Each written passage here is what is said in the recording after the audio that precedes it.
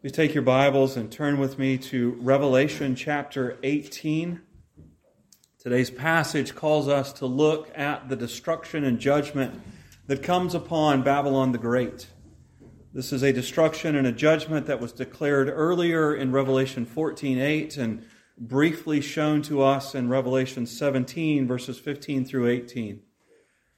Jesus, through John, is revealing to us more of the destruction of Babylon and the judgment that comes because of her sins. And so with that in mind, let us approach God's Word with humble hearts and open ears as we read from Revelation 18. After this, I saw another angel coming down from heaven. He had great authority, and the earth was illuminated by his splendor. With a mighty voice he shouted, "Fallen! Fallen is Babylon the Great. She has become a home for demons and a haunt for every evil spirit, a haunt for every unclean and detestable bird. For all the nations have drunk the maddening wine of her adulteries. The kings of the earth committed adultery with her, and the merchants of the earth grew rich from her excessive luxuries." Then I heard another voice from heaven say, "Come out of her, my people, so that you will not share in her sins, so that you will not receive any of her plagues. For her sins are piled up to heaven, and God has remembered her crimes. Give back to her as she is given. Pay her back double for what she has done. Mix her a double portion from her own cup. Give her as much torture and grief as the glory and luxury she gave herself.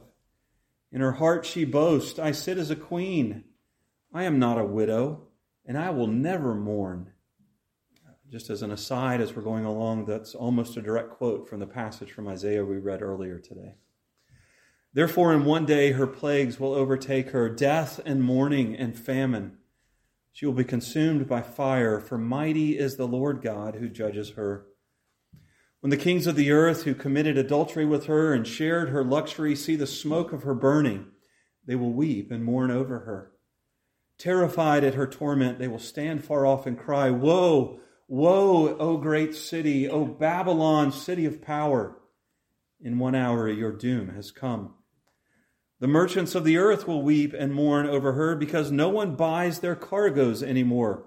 Cargoes of gold, silver, precious stones and pearls, fine linen, purple, silk, and scarlet cloth, every sort of citron wood, and articles of every kind made of ivory, costly wood, bronze, iron, and marble, cargoes of cinnamon and spice, of incense, myrrh, and frankincense, of wine and oil, of fine flour and wheat, cattle and sheep, horses and carriages, and the bodies and souls of men.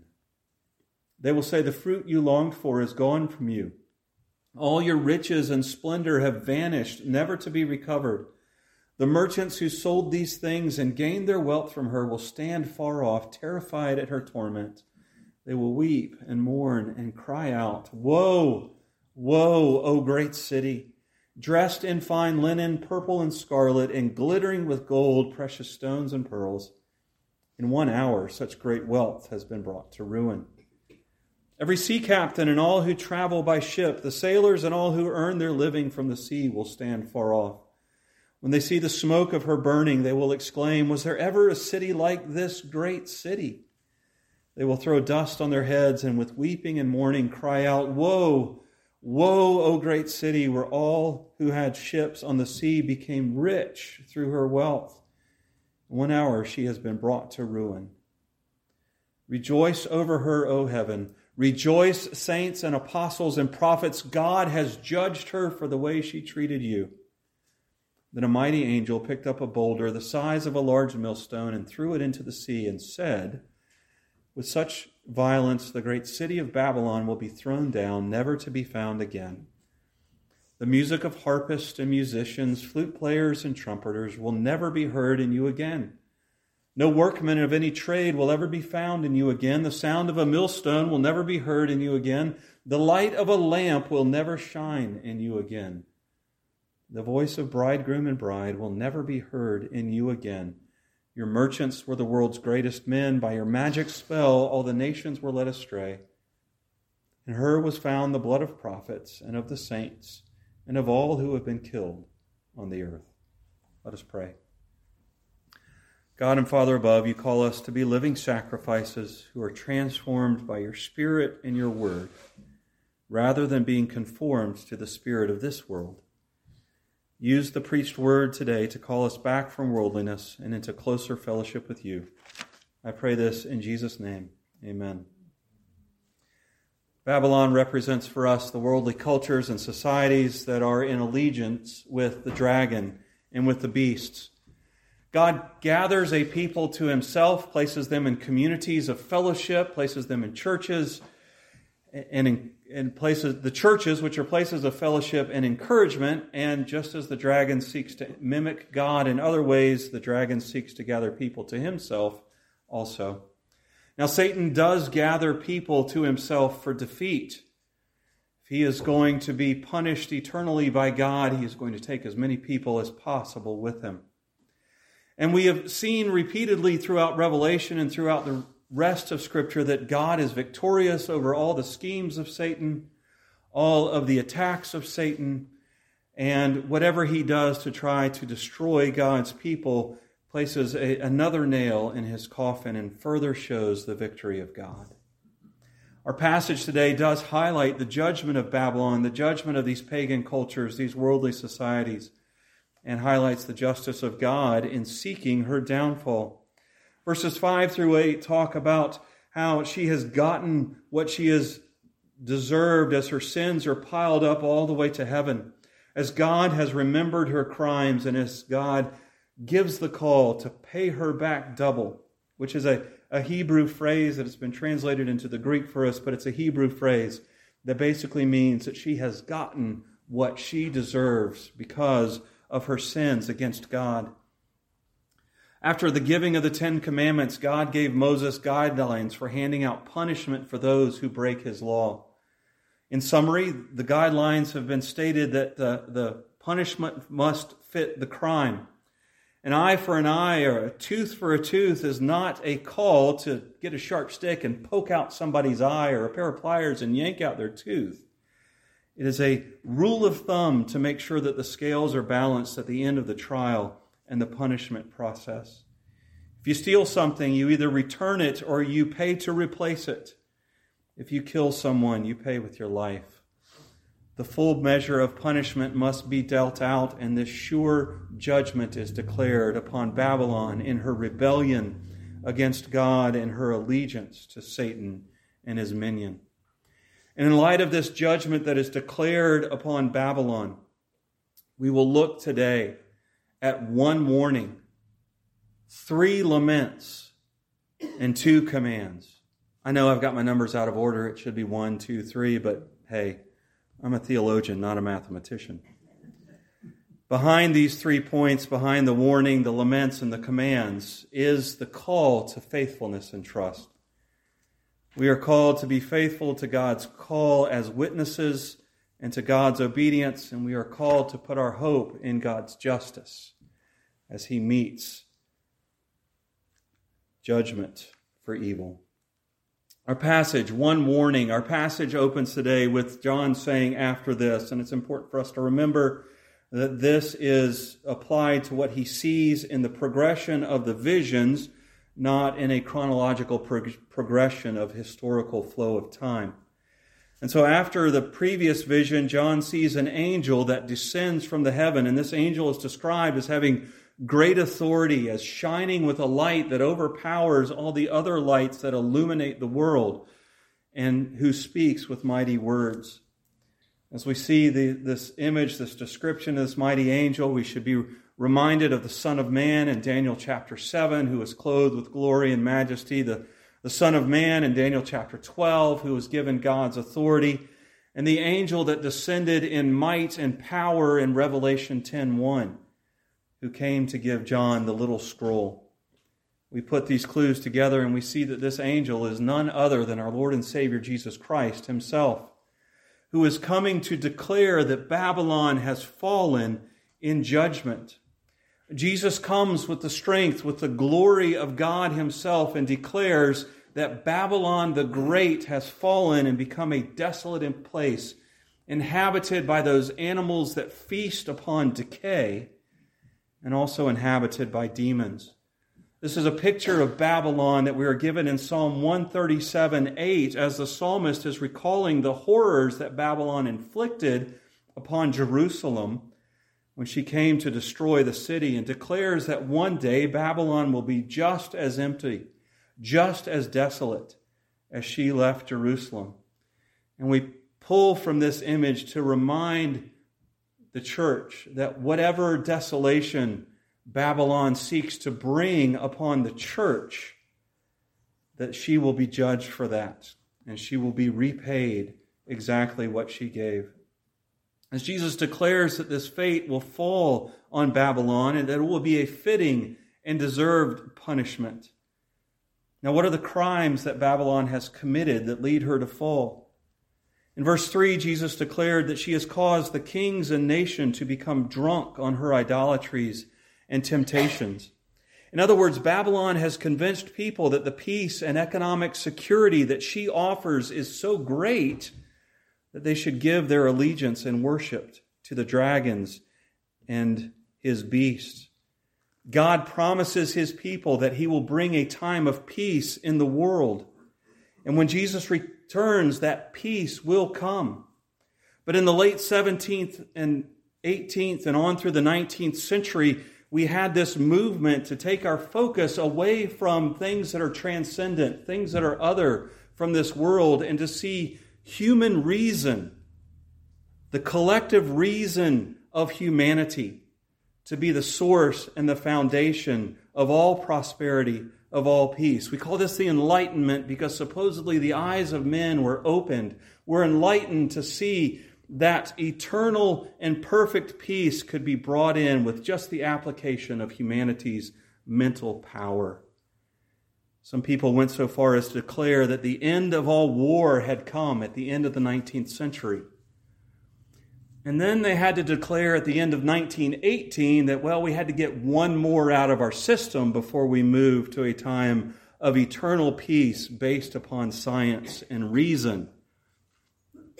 And then they've been oddly silent since then. I mean, with World War II, with Korea, with Vietnam, with Rwanda, with the Middle East, with all the other wars, they've kind of had to back up and say, okay, maybe we need another explanation. See, Babylon is judged because she has tricked the people into relying on her and the things of this earth rather than on God. She has cast her spell through philosophy, through science, through false religion upon the people of the world and have convinced them that her way is the best way and that they should abandon God. We also see in verses 7 and 8 that Babylon is judged for her pride. In these verses, she declares that she is utterly self-sufficient, that she is utterly eternal, that she is a strong, independent woman and she don't need no man. And she definitely doesn't need a deity to sustain her. And she is judged and warned that she will fall to God's judgment because she has idolized herself. In verses 20 and 24, she is judged for how she treated God's saints. One of the themes throughout the book of Revelation has been the persecution of the church as the people in the church have sought to live faithfully before God. God's people have suffered ridicule. They have suffered loss of income. They have suffered imprisonment. And some have even suffered death at the hands of Babylon the Great. All have struggled to remain faithful to God in the face of growing violence, in the great face of growing temptation to compromise. Even today, you and I suffer societal and cultural pressure to compromise God's law, to compromise God's truth. They are a hardship that are difficult for the Christians, for the church to face. And when those threats come with government and cultural sanction, they become even more challenging. We see that Babylon deserves the judgment that is warned against her, and we also see the crimes that she has committed, and we see Babylon's judgment as being swift. Verse 21 describes Jesus bringing judgment by throwing a large millstone into the sea. On one hand, this is a fulfillment of Jesus' warning in Matthew 18:6, where he tells the people, as he has a group of children there that he is teaching, he tells the people that it would be far better to have a millstone tied around your neck and be thrown in the middle of the sea than to tempt one of those children, the children of God, to sin. But on the other hand, this is a picture of the swiftness and the certainty of the judgment that comes upon Babylon. Have you ever been at a creekside and picked up a rock? It could be a small rock, it could be a large rock, and you just throw it out into the middle of the creek, into the middle of the river, just to see what happens. How much of that rock, if you throw it in the middle of a deep river, how much of that rock stays above the surface? Not a bit of it. It's complete. It is completely submerged. Babylon will completely be judged and destroyed because of her sin. How long does that rock float on the surface of the water when you throw it in? Not at all. No time at all. It is a swift judgment that comes, and we will see the lament of the swiftness of the judgment that comes upon Babylon here in a few moments. So she is warned of judgment. She is warned of the crimes that she has committed. She is told that the judgment that will be swift, and then the judgment is contrasted with the glory that awaits the saints. Look again at verses 22 through 23. After being declared that the violence of a large millstone being thrown into the sea is the violence and the swiftness and the assurance, the surety of the judgment that will come upon Babylon, we are told that the music of harpists and musicians, flute players and trumpeters will never be heard in you again. No workman of any trade will be ever found in you again. These are artist terms in verse 22. But contrast that with the fact that the saints of God all throughout the book of Revelation are portrayed as spending eternity singing the praises and the glories of God. The music that Babylon has produced to catechize its citizens into her ways and into her spells and her trickery will disappear. And only the pure, sweet, glorious music of the saints in heaven worshiping God forever will remain. Next, we see that the sound of a millstone will never be heard in you again. Many times we find our identity, we find our hope in our work, and work that is done for the preservation of self rather than for the glory of God will disappear, even as the people of God will spend eternity working in the new heavens and new earth for God's glory. We won't be busy doing nothing, brothers and sisters. We will spend eternity doing some type of work for God in the new heavens and the new earth. The light of a lamp will never shine in you again. Contrast that with the glory of the angel that has descended down, whose light and glory illuminates his splendor, illuminates the earth. We're told later in the book of Revelation that light will be the source of light for God's people forever. And finally, marriage and joy will disappear from the earth, where it talks there about the voice of a bridegroom and bride will never be heard in you again. It's a reminder that the joy that Babylon promises will disappear from this earth. And yet the saints of God will spend eternity partaking of the marriage feast of the Lamb, being presented to God as Jesus' glorious and righteous bride. So we see here that Jesus sends a warning and a declaration to human culture and society as it is arrayed against God. Judgment is surely coming. So we've seen one warning, now we see three laments, three groups of people who mourn for the loss of Babylon. Notice that they don't mourn for their sin, they mourn for the loss of Babylon. Each group is terrified.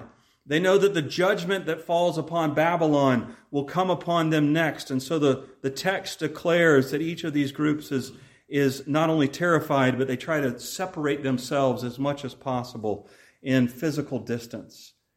They lament their loss.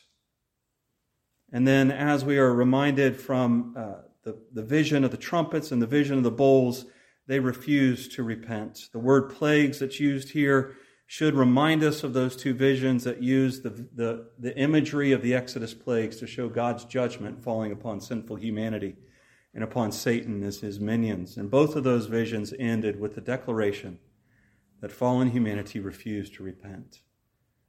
The first group to lament here are the monarchs, the kings. These kings and rulers see the fall of Babylon and they lament their loss of power. They say in verse 10, "Woe, woe, O great city, O Babylon, O city of power. In 1 hour your doom has come." Once again, the swiftness of the judgment that comes. But they attribute power to Babylon. They attribute greatness to Babylon. Who is the only being in this universe that is truly great, that is truly powerful? It is God himself.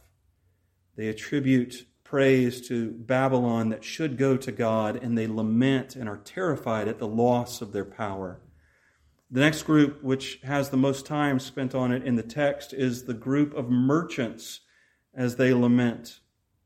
These merchants have accumulated a lot of stuff because of their allegiance to Babylon.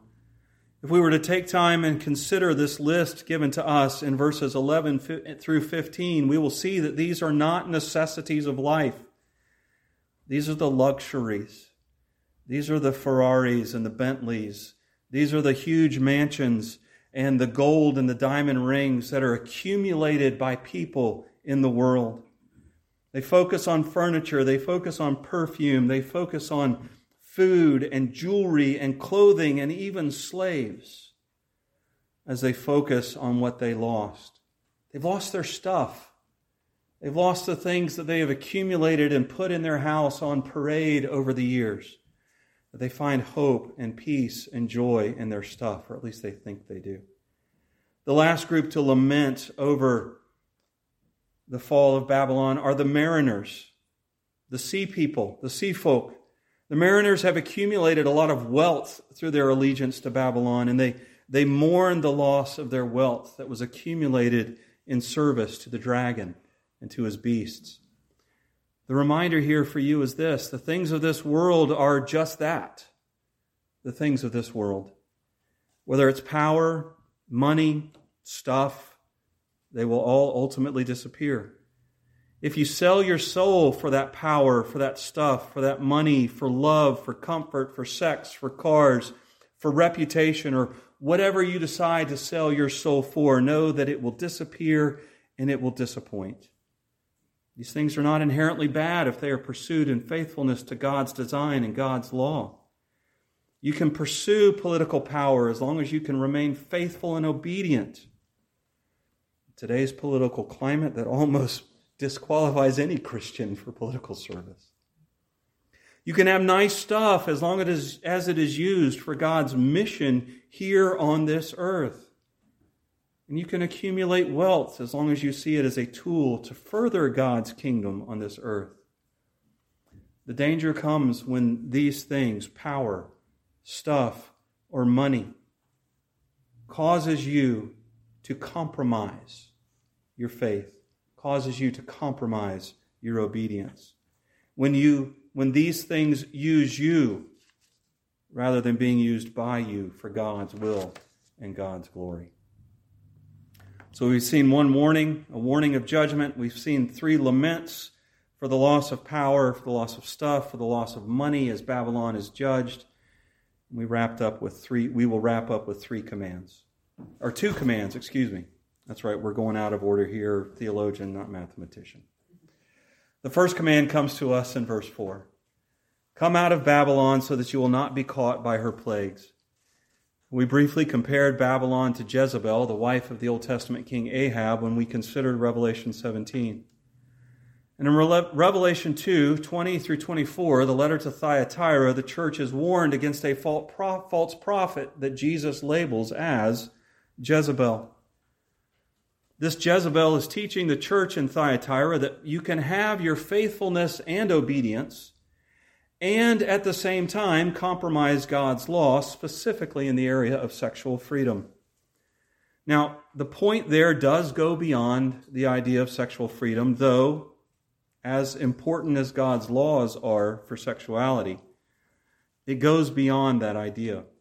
The point is that when you let Babylon into the church, you put the church in danger of experiencing the judgment that comes upon Babylon.